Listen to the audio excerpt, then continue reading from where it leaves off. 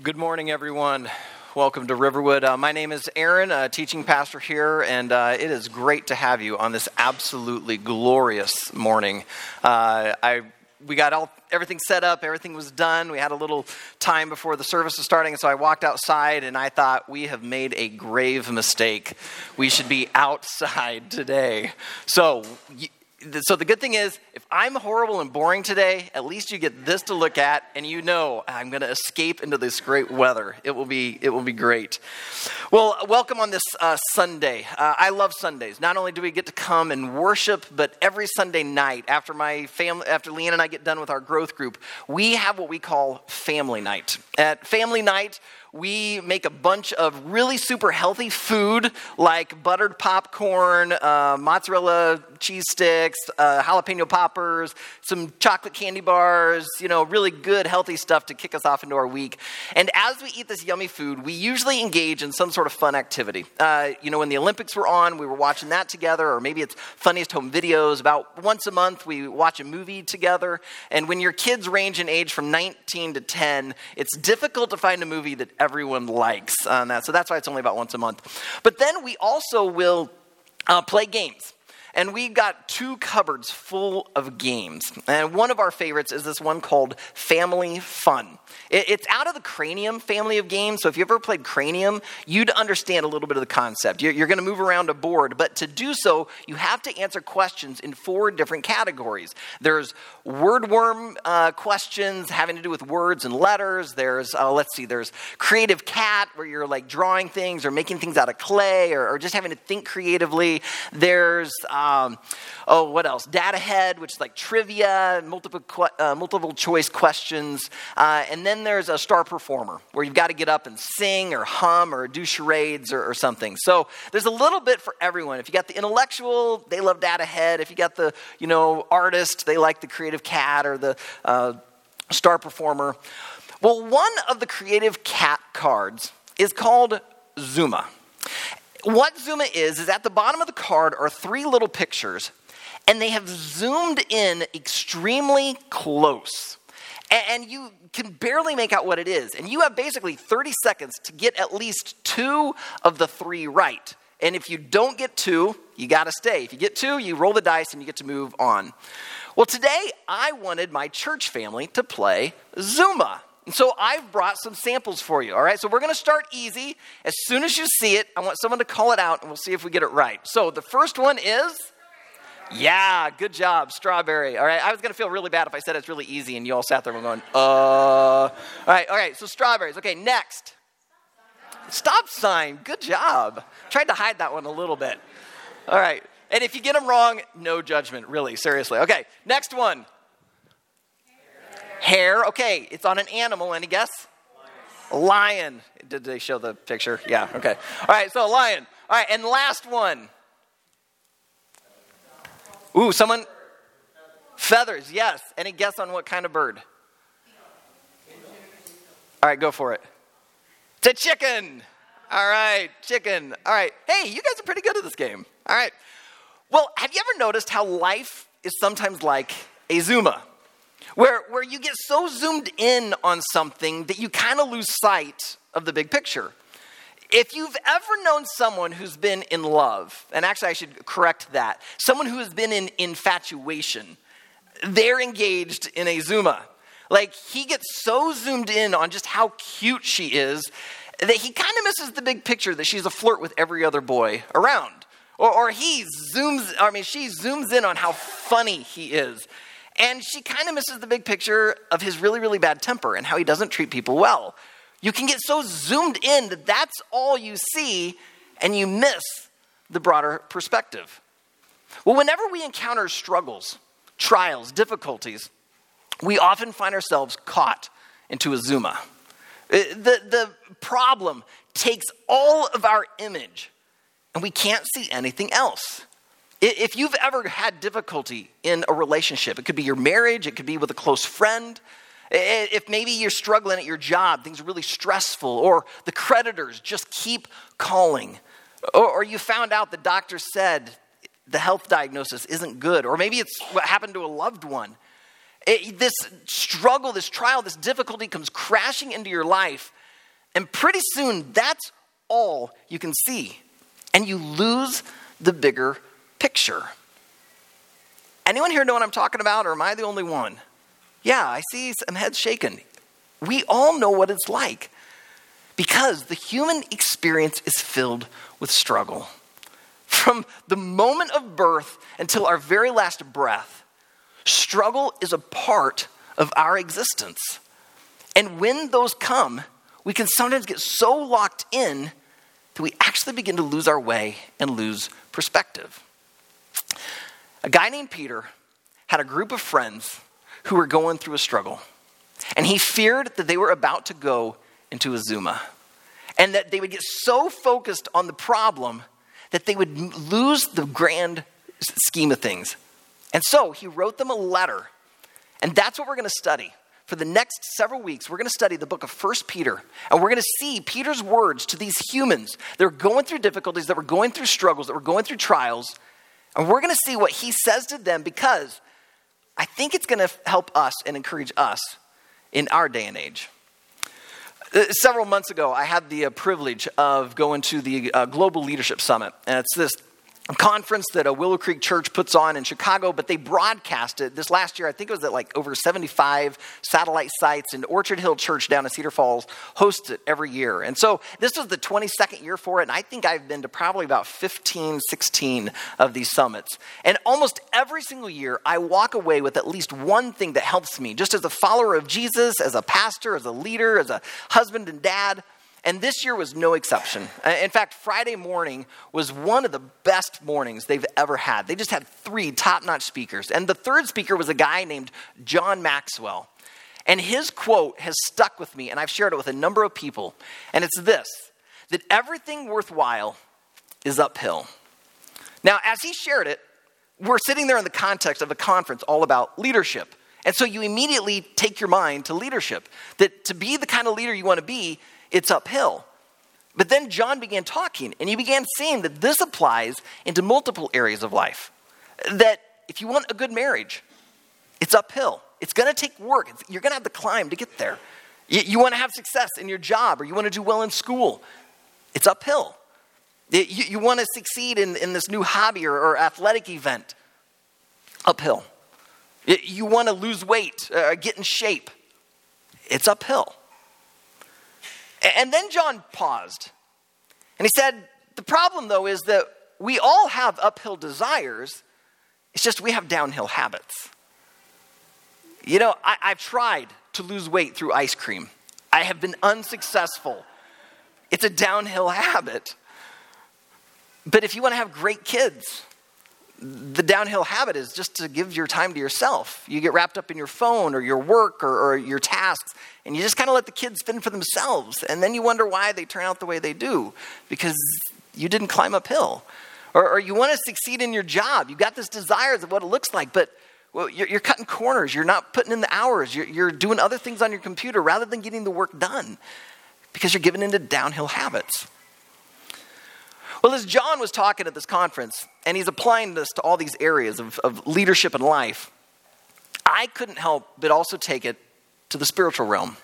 As a pastor, as a follower of Jesus, I couldn't help but realize that this also applies to following him.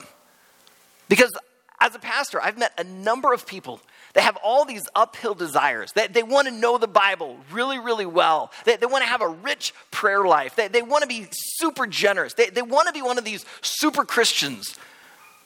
Oh, but those downhill habits. Because I have found that it's sometimes easier to open my laptop than it is to open my Bible. I have found sometimes that rather than talking to God, I just let my friends talk to me through my Facebook feed. That rather than go and be generous, I'm too tempted to buy that gadget or the new pair of shoes. I have all these uphill desires, but I give into these downhill habits. Sometimes we zoom in on our comfort. And by zooming in our comfort, that's all we can see, and we miss the broader picture of maybe what God's trying to do. Sometimes we have opinions and thoughts of others, and we hear them, and we want them to think highly of us. And so that becomes our zoom. And we miss the broader picture of what God says about us. And then we have the issues and problems and struggles that crash into our life. And that's all we zoom in on. And anytime we begin to zoom in on these things, we stop our uphill movement, or it really slows down.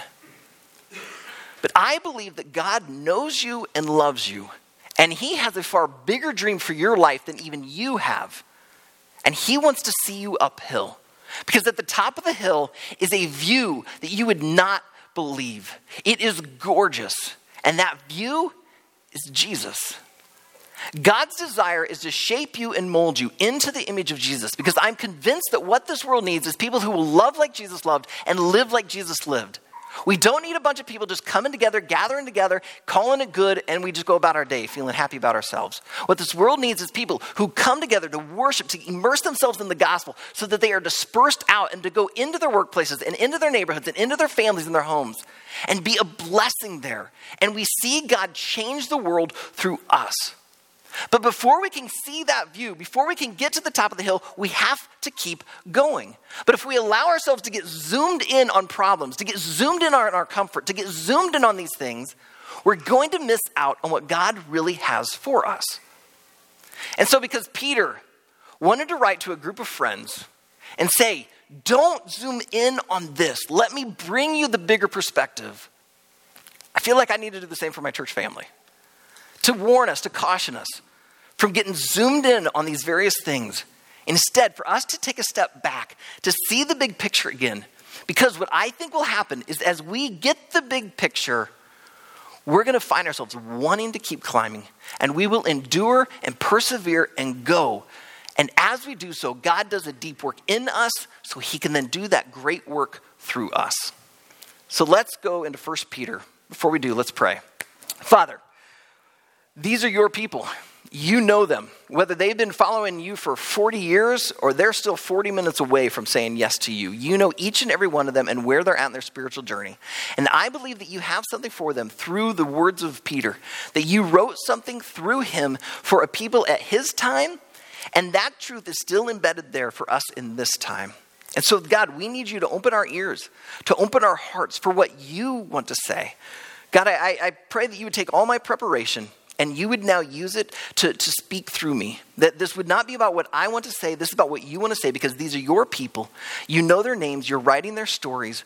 And I want to see you write an amazing story so that they get the joy as you get the glory of them becoming like Jesus. And they get to the top of that hill and they can look out and see what you have done. So God, that's why I need you to speak through me, to speak to all of us now. Because we are yours. Do in us what you want.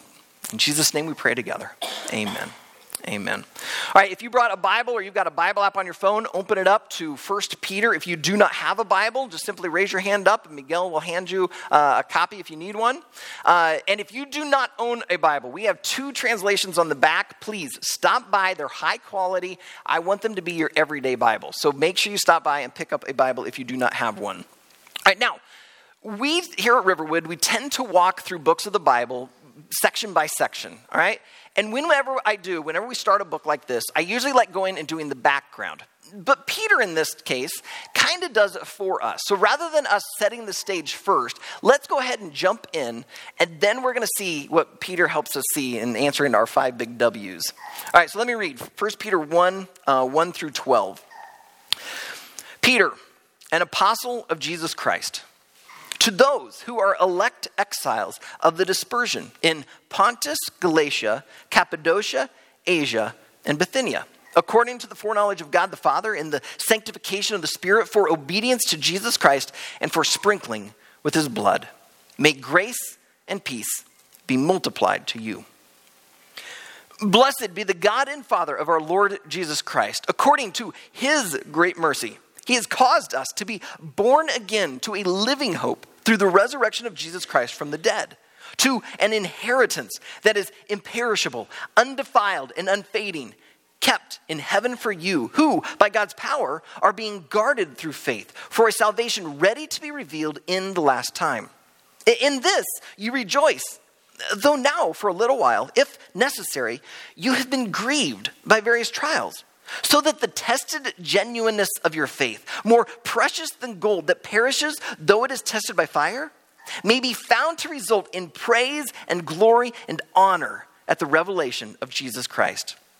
Though you have not seen him, you love him. Though you do not see him, you believe in him and rejoice with joy that is inexpressible and filled with glory, obtaining the outcome of your faith, the salvation of your souls. Concerning the salvation, the prophets who prophesied about the grace that was to be yours searched and inquired carefully, inquiring what person or time the Spirit of Christ in them was indicating when he predicted the sufferings of Christ and the subsequent glories. It was revealed to them that they were serving not themselves, but you, in the things that now have been announced to you through those who preach the good news to you by the Holy Spirit, sent from heaven, things into which angels long to look. Now, I'm reading from the English Standard Version. It's what I typically teach from.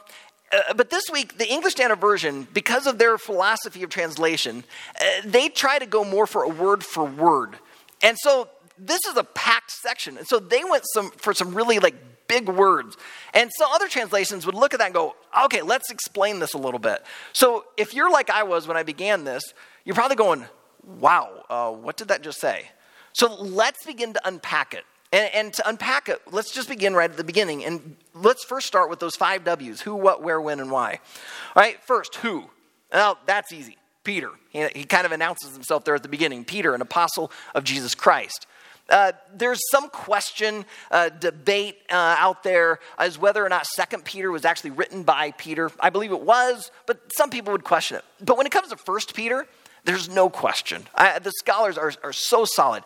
This is the Peter from Matthew, Mark, Luke, and John. This is the disciple that, Jesus loved, called. This is the guy who was known for opening mouth, inserting foot. He just would stumble and say stupid things. And then he would also say amazing things, like the passage that Jeff read today, where Jesus says, "And who do you say I am?" And all the disciples are kind of looking around at each other. But it's Peter who speaks up and speaks first. Peter just had this propensity to speak. I remember back in Venezuela, Leanne and I were teaching in a missionary kids school, and we were sponsors of the class of 1998. And in that class, they were a great group of kids, but there was one girl, her name was Andrea. And Andrea is a sweetheart. Everyone loved her, but she talked and talked and talked all the time. She was our Peter. I mean, if we asked a question, she'd be the first to talk, and everyone else would look at it and go, okay, sounds good. We'll just go with that, right? And it may not have even been a good idea, but because she was the first to talk, she just became the leader. That's kind of how it was with Peter. He would just say something, and I think all the other disciples went, oh, okay, sounds good. But I think this was God's design, because as soon as Jesus ascends to heaven, they all kind of look at each other, and it's Peter who kind of takes the lead and takes charge. So much so that in Acts chapter 2, this big event happens on this Jewish feast of Pentecost, and it causes a commotion. And all these people rush in, and they're wondering, what is going on? And Peter stands up and begins to preach. As you look in chapter 1 of Acts, you see the church was about 120 people. 120 people who believed that Jesus was the Jewish Messiah. They just saw him ascend to heaven. They're kind of, whoa, what is going on? And the church begins. And suddenly, Peter stands up, preaches about Jesus, and in one day, 3,000 people believed in Jesus. So overnight, the church went from a nice little small country church of 120 to a mega church of 3,000 people, all because of Peter's preaching. But even though Peter had some epic moments, like being the one to say, "You're the Son of God" to Jesus, or to preach and see 3,000 people come to know who Jesus is, he also had some struggle. And now sometimes his struggle was due to his own stupidity. In fact, if you go into the book of Galatians, this is a letter that Paul wrote to a church in a city known as Galatia, a region. And as Paul writes to them, he has to tell them about what happened, because Peter was actually discriminating against non-Jewish Jesus followers. He was pulling back from them, and it was hurting their faith. And so Paul had to actually publicly rebuke Peter for what he's doing. That probably made a bit of a Zuma moment for Peter. It probably hurt. It was a bit of a struggle. There was also some struggle that he faced, just simply because of God working in his life. If you go to Acts chapter 10, you'll see Peter up on top of a roof, and he's just praying, and he falls asleep. He's waiting for supper to be made. Typical guy. And all of a sudden, God through a dream begins to change his theology. It was disturbing. I mean, Peter's like, no, Lord, no. And yet God's like, hey, this is what I want. It was disturbing. It would have been a struggle. But then if you go a couple chapters later, Acts chapter 12, you'll see probably one of the most difficult moments of Peter's life. Because James, the brother of John, had been arrested and then killed. And a lot of the Jewish leaders were really in favor of this. And so because it was a hit, and they decide, let's arrest someone else. And they arrest Peter. And it's expected that the next day he's going to die. Can you imagine the struggle that was going on inside of Peter that night as he's in prison thinking his life is done? Now, God miraculously led him out. But still, there was the struggle. I point these stories out so that you realize that as we read his letter, we do not read like some theologian who's writing or someone who's in academia who only speaks of the theoretical knowledge of struggle. No, we're learning from a guy who's been through it, whether because of his own stupidity or just because of the difficulty of following Jesus. That's why we need to tune in and listen, because this guy gets life. And that's why we got to listen, because he's saying, hey, I know the struggle is hard, but I'm here to tell you something that's going to help you through the struggle. And the motivation that he gives his readers, whether it was his first readers or us today, is the gospel. And he begins that explanation in verse 3. Oh, before I jump into that, I'm getting way ahead of myself. I got to answer my other W's. Let's see, what's next? Oh, what? The what is a letter. This is his form of communication, all right? The next part, where is he writing? He says who he's writing to. That's these, he calls them elect exiles, but he says where they're at. They're in Pontus, Galatia, Cappadocia, Asia, and Bithynia.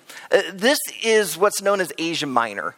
It would be in modern-day Turkey and kind of the northern regions of Turkey. And this would be Jesus followers who are scattered all over, all right? And keep in mind, the heart of, if I understand correctly, the heart of Christianity was still down in Israel, like around Jerusalem and Antioch, but the gospel had spread all over. And they would find out about these different churches and Jesus followers. And so different letters would be written from Jerusalem and Antioch. Now, there's some question whether Peter wrote this from Jerusalem or if he was actually in Rome. But he basically is writing this to a group of people that he isn't around.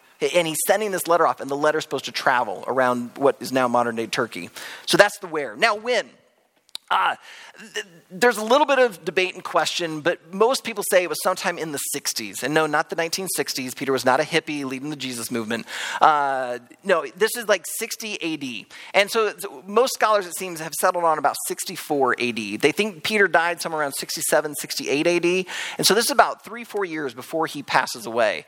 And he writes this letter. And if it really was 64 AD, you got to understand kind of what was going on in the world at that time. This is in the Roman Empire, and the Caesar at that time was a guy named Nero. Well, according to Tacitus, the historian, Nero hated Christians. So much so that Rome caught on fire. Many people believe that Nero himself actually set it on fire so that he could clear a space to build himself a nice new big palace. But that he didn't want to be the one to take the blame, because, who wants a Caesar who sets his own city on fire? So he blames the Christians. And so to punish the Christians, he rounds them up and would, throw them in the Colosseum where they could get attacked by lions. He would do other really, really cruel things. But probably the worst thing he did was he would dip them in oil and then light them on fire to become the torches for his courtyard and garden so that he could go on a walk at night. If this is true, then I would suspect that Nero's persecution of Christians probably became culturally accepted. And it became okay to think low of these people, because the Romans already did not like the Jews. And now you've got these Jews who claim that they have a Messiah. And rather than calling Caesar Lord, they called Jesus Lord. And rather than calling Caesar divine, they called Jesus the Son of God.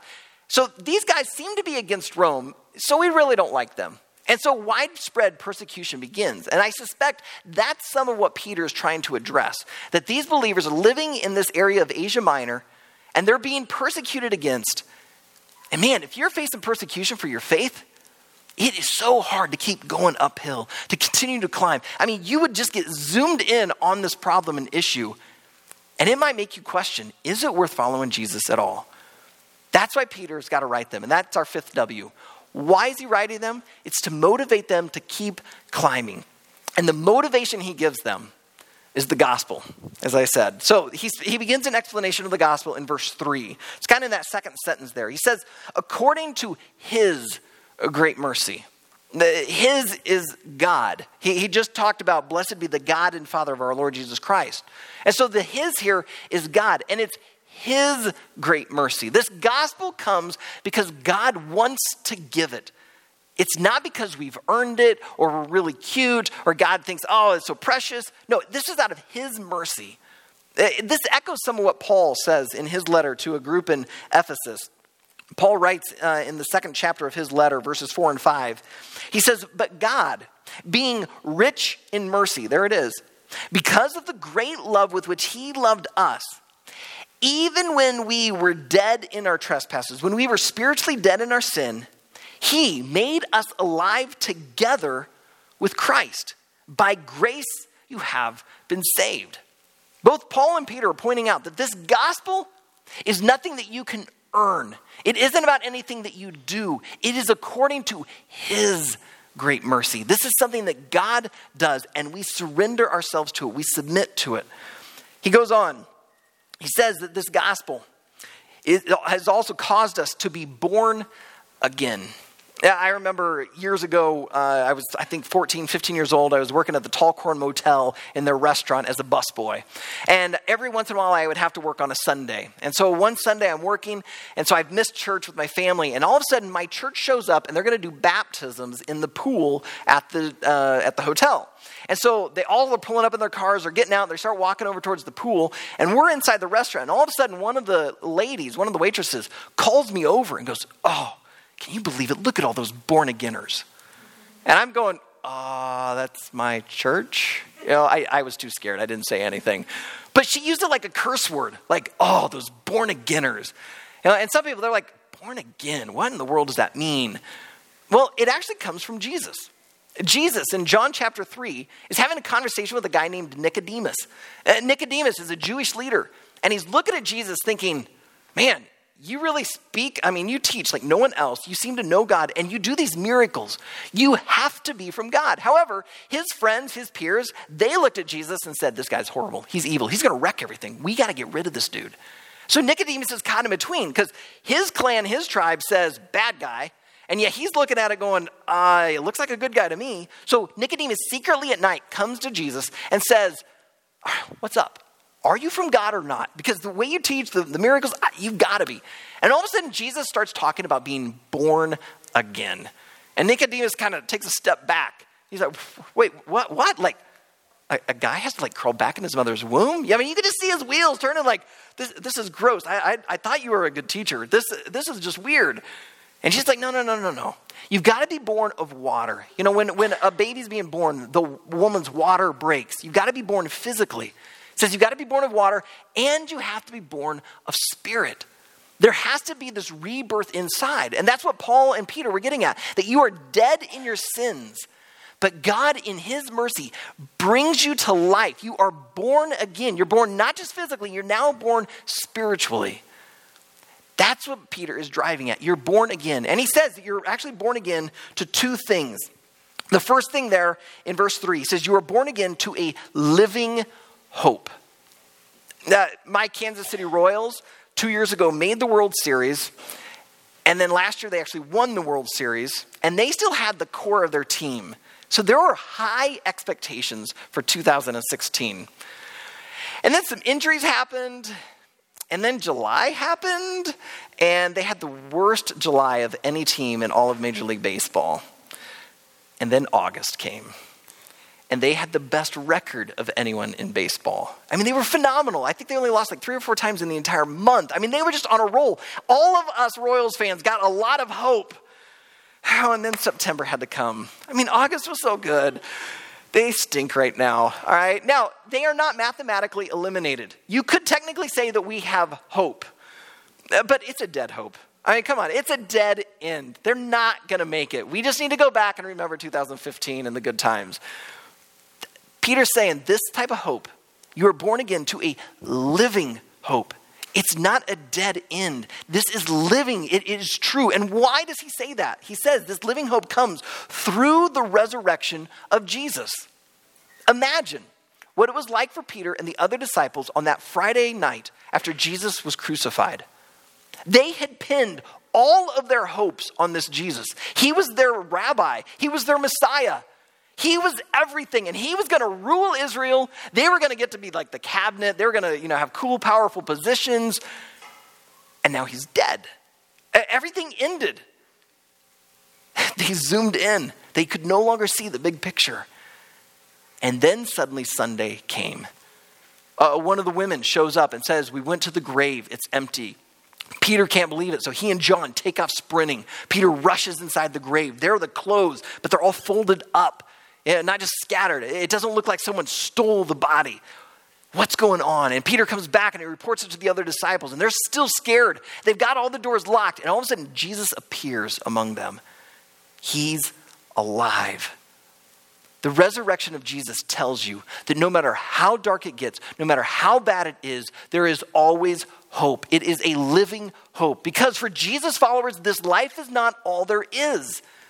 And so there's always hope. No matter what the doctor said, no matter if you get fired, no matter how the relationship's going, there's always hope.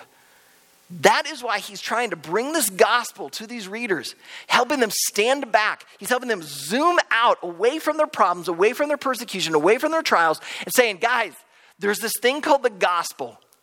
And through the gospel, you are born again to a living hope. But he doesn't stop. He's got to keep going. The second thing that you were born again to is to an inheritance. This inheritance, he describes it in three ways. First, it's imperishable.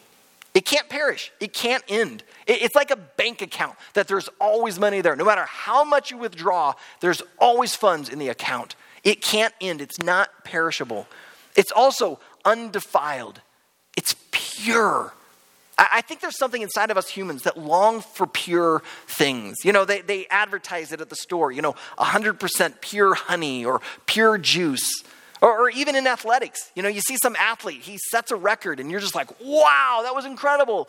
And then you find out he was doping. You find out that she cheated. And suddenly the record's tainted. It's not pure. And it gets taken away from them, or there's an asterisk put by their name because we want it to be pure. And Peter's saying this gospel, this inheritance, it's pure, it's undefiled, it's imperishable, it's undefiled, and it's unfading.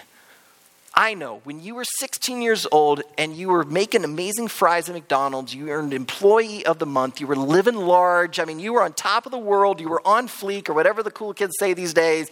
It was great. But that glory faded. I'm sorry to tell you. All of it fades. Every accolade you could get, everything you could buy, the glory of your phone or your new car, or your new clothes, it fades. Everything fades except the gospel. It doesn't. The same brilliance that was there the day you met Jesus, it's still just as bright to this day. It's unfading. And then Peter, verse 5, into verse 4, verse 5, he says that this gospel it's kept in heaven for you. And notice verse 5, not only is that gospel being guarded by God, but you are being guarded by God. Peter loves the gospel. He is amazed by it. He's overwhelmed by it. That's why he had the guts in the face of persecution to stand up and preach about Jesus. And it's why he could cling to Jesus even when he's in prison looking like it's going to be ending in death. But not only is Peter enthralled with it, he's got to point out that others are enthralled with it as too. Skip down to verse 10. You see, prophets are absolutely enthralled with this gospel. Can you imagine what it was like for, say, Isaiah? Isaiah lived 600 years before the coming of Jesus. And he feels like God's giving messages to him to give to the people. And suddenly he's like, all right, God's saying, Isaiah, I want you to tell the people that the virgin will become pregnant. And I'm sure Isaiah's going, oh, wait a second. I'm pretty sure I know how babies are made. They're going to think I'm weird, God. And then God says, hey, tell them this baby, he's going to be known as the Wonderful Counselor, the Mighty God. And he's pausing like, wait, how's a baby God? And he's going to be called the Prince of Peace. I'm sure Isaiah's going, oh, okay, a baby is a prince. And then he's going to be known as Everlasting Father. And now Isaiah's like, God, there's no way I can say that. They're going to think I'm a fool. They were trying to peer in, understand this gospel. They wanted to understand, what is this? They're peering in.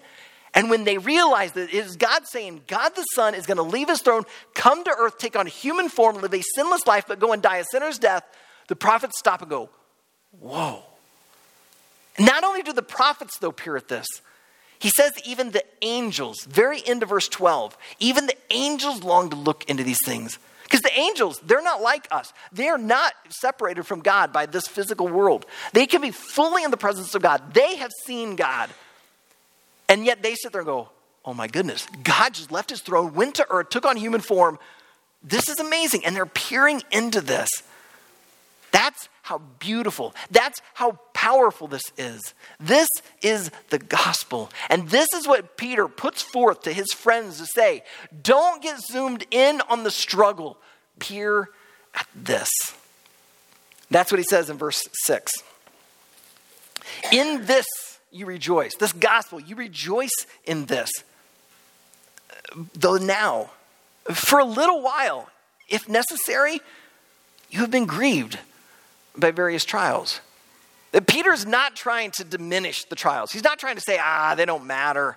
No, they matter. He knows what struggle is like. He's saying you got to zoom out, though, away from that. But then did you notice a couple of things? They're for a little while. They're for a time. It's not forever. And then he also says, I don't want to screw it up. He also says, it's for a time, then it has a purpose. Go to verse 7.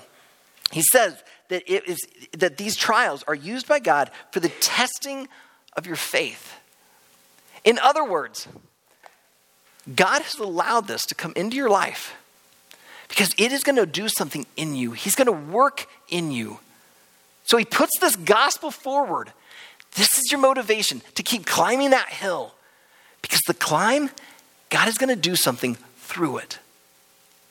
And so he wants you to keep going. He wants you to keep going at it. Keep going for the gospel. James, the brother of Jesus, said something very, very similar in his letter. He writes a very similar letter. It's sent to a group of people spread out, but they're living in a different region.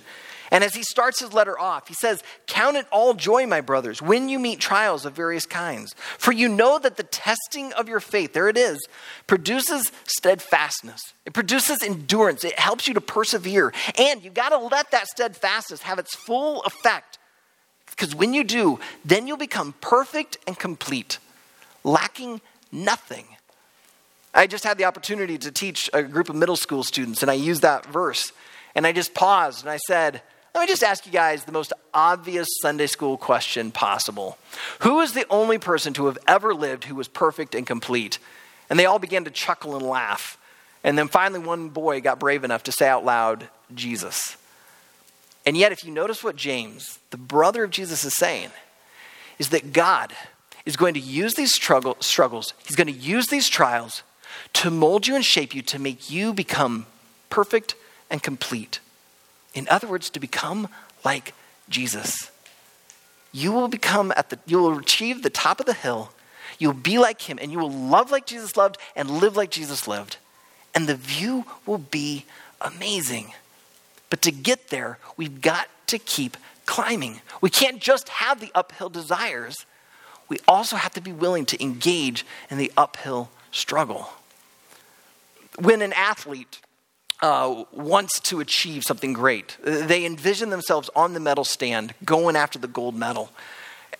But then they get caught in the workout, and it's hard. Their coach is yelling at them. They're out of breath. They're sweating. They don't know if they can do it. If they zoom in on the struggle and the trial, they're probably going to give up. They're probably going to quit. But if they keep in their mind the gold, if they envision themselves standing on top of the medal stand, they can go one more round. They can get up and keep going. They'll take a drink and they're after it again. Because there's something greater. There's something more worth it. And if you ever begin to struggle, you start looking at this gospel. And this gospel says, not only is Jesus worth it, but you can look at Jesus himself. Because the author of Hebrews says, In verse 2, looking to Jesus, the founder and perfecter of our faith, who for the joy that was set before him endured the cross, despising the shame, and he is now seated at the right hand of the throne of God. Do you see what he's saying? Rather than get zoomed in on your problem, get zoomed in on this issue, instead, zoom in on Jesus. Look at him, because as you look at him, you see someone who had every excuse in the world to get zoomed in on his problems. As he's in that garden the night before he's arrested and crucified, he is praying, he's sweating, he's actually sweating blood. And he's saying, God, take this cup from me. But then he says, but not my will be done, but yours. He submits, he goes, and he works through it. And through that comes our salvation. You see, the joy that was set before Jesus was you. It was God's people. He loved you so much that he was willing to endure the cross so that he could have you, so that your sins could be forgiven. You could come into a relationship with him and the Father, and the image of God within you could begin to be restored so that he could continue to mold you and shape you into that image so that you will love like him and live like him. So don't let yourself get caught up in the Zuma of the struggle. Don't get caught up in the Zuma of your comfort. Don't get caught up in the Zuma of others' opinions of you. Instead, zoom in on the gospel. Look to Jesus, because that will give you the big picture that God is at work and you always have hope. I saw this lived out just very recently. A friend of mine called. Turns out her husband did something really, really stupid. I'm really stupid. Like in trouble with the law.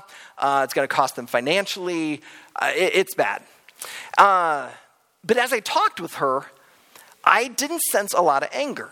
And honestly, it surprised me because I expected if anyone had a reason to kind of zoom in on the problem, she had it. I mean, this was fresh as we talked. She should have been upset. I mean, her husband is in trouble with the law, is now going to cost them a ton of money. I mean, just all the ramifications. And yet, she was incredibly calm. It really surprised me. And the more we talked, I began to figure out what was going on. It's because she had allowed herself to keep a gospel identity. If she had wrapped herself up in her identity as a wife, oh, this is bad. I mean, he made her look bad. This is going to put a strain on their relationship. Other people will think, oh my goodness, you're married to him who did that. But she wasn't worried about that. Her heart was for her husband. You could sense this love for him. And instead of getting mad, she was focused on Jesus. She was focused on what God was going to be doing in her husband, what he wanted to do in her kids, what God was going to do even in her. I realized she kept her eyes on Jesus, and that's what carried her through and prevented her from getting caught in a Zuma.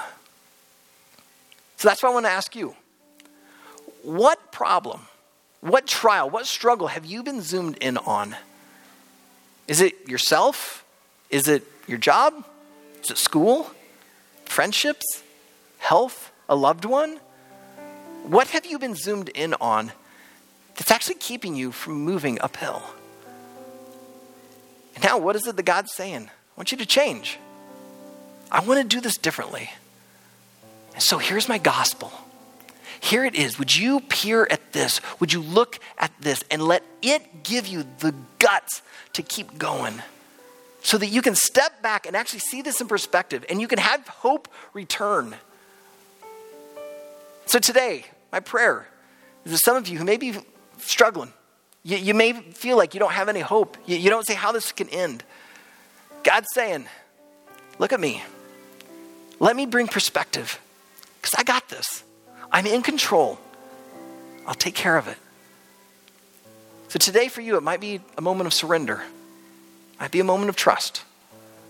It might just be handing it over, saying, God, I've been trying to hang on to it myself, and it's consuming me. Today we're going to spend some time in prayer. And we're going to celebrate communion. And as we do, I just want you to take that time to worship. I want you to take that time to talk to God. If you're here today and you're not a follower of Jesus yet, I just want you to say, I'm glad you are here. That we started Riverwood Church for you, by the way. This is for you. Because what we want is to present Jesus to you so that you would then find him and begin to follow him. But if you're not a follower of Jesus, when we pass these elements, I'm just going to ask that you let them just pass. Because for you, the more important thing is not whether you eat some bread or you drink some juice. The important thing for you is, who is Jesus? Because today, I believe that God is calling you to put your attention and your focus on him. So would you look at Jesus today? Would you talk to him? Today, September 18th, could be your birthday. This could be the day that you were born again. It could be the day when now your eyes are open to the power and the beauty of the gospel. And you now have that motivation to keep going, to keep climbing. Because you may have thoughts and dreams for your life, what you want it to look like. And today God is saying, I want to rescue you from that dream, and I want to give you my dream for your life. Because he can see you for who you are and what he wants to do through you. And so if that's you, then I'm going to encourage you to talk to God, to let these elements pass by, and that you would just focus on Jesus. Telling him something like this: God, I realize I've been living for myself. I'm a sinner. And yet I now understand that Jesus died on the cross for my sins so that I could be born again. I could be raised from the spiritual dead and I could come into spiritual life. So Jesus, because you gave your life for me, I now give my life to follow you. If you're here today and you've been following Jesus, whether that be just for a day or longer, then I encourage you to take the elements. That when you take that bread, you'll remember that this is the body of Christ, which was broken for us. You're going to take and eat in remembrance of him. And then when we pass the cup, you're going to take that and drink. Today we're passing the elements because I want us to take it together as one body. So I'm going to ask that you would hold on to those elements and we will partake of that together. If you also need gluten-free, that's going to be in the tray. But if you don't need gluten-free, I'm going to ask you to take from the regular bread and save the gluten-free bread for those that do need it. But let's do this now. Let's do this in remembrance of him. Let's zoom in on him. So Father, as we come to this table, I pray you'd help us to just zoom in on Jesus, that he would be the central focus of our life. And whatever issues or problems that were going on, that we wouldn't try to just set them aside, but instead we'd bring them forward to you. That we'd present this to you and say, God, help me with this. Because I don't know what to do. My loved one's sick. I'm struggling in this relationship. I don't know what to do about my job. And in the midst of this, God, as we lay it down, would you just flood us with your presence? Would you give us your peace? Your scriptures describe a peace that surpasses understanding. So God, would you give that to us now? Would you use these elements to help us to see Jesus? To see that he went and died our death in our place, that his body was broken for us. His blood was shed for us, that we didn't have to die for our sin, that he took the punishment so that he could offer us life. Lord, I pray for anyone here today that does not know you, that today would be their birthday, that they would be born again, that they would talk to you right now and just express that, and that we would get the joy of knowing that you have brought another one into your family, into your fold, and you're going to do something great in them and through them. So Father, would you just be with us now? I thank you for your presence that's here. May we just enjoy this time of worshiping you, and would you just help us to see your imperishable, undefiled, and unfading gospel, and that we would rejoice in that today, no matter what struggle, no matter what trial we're facing right now. In Jesus' name I pray, amen.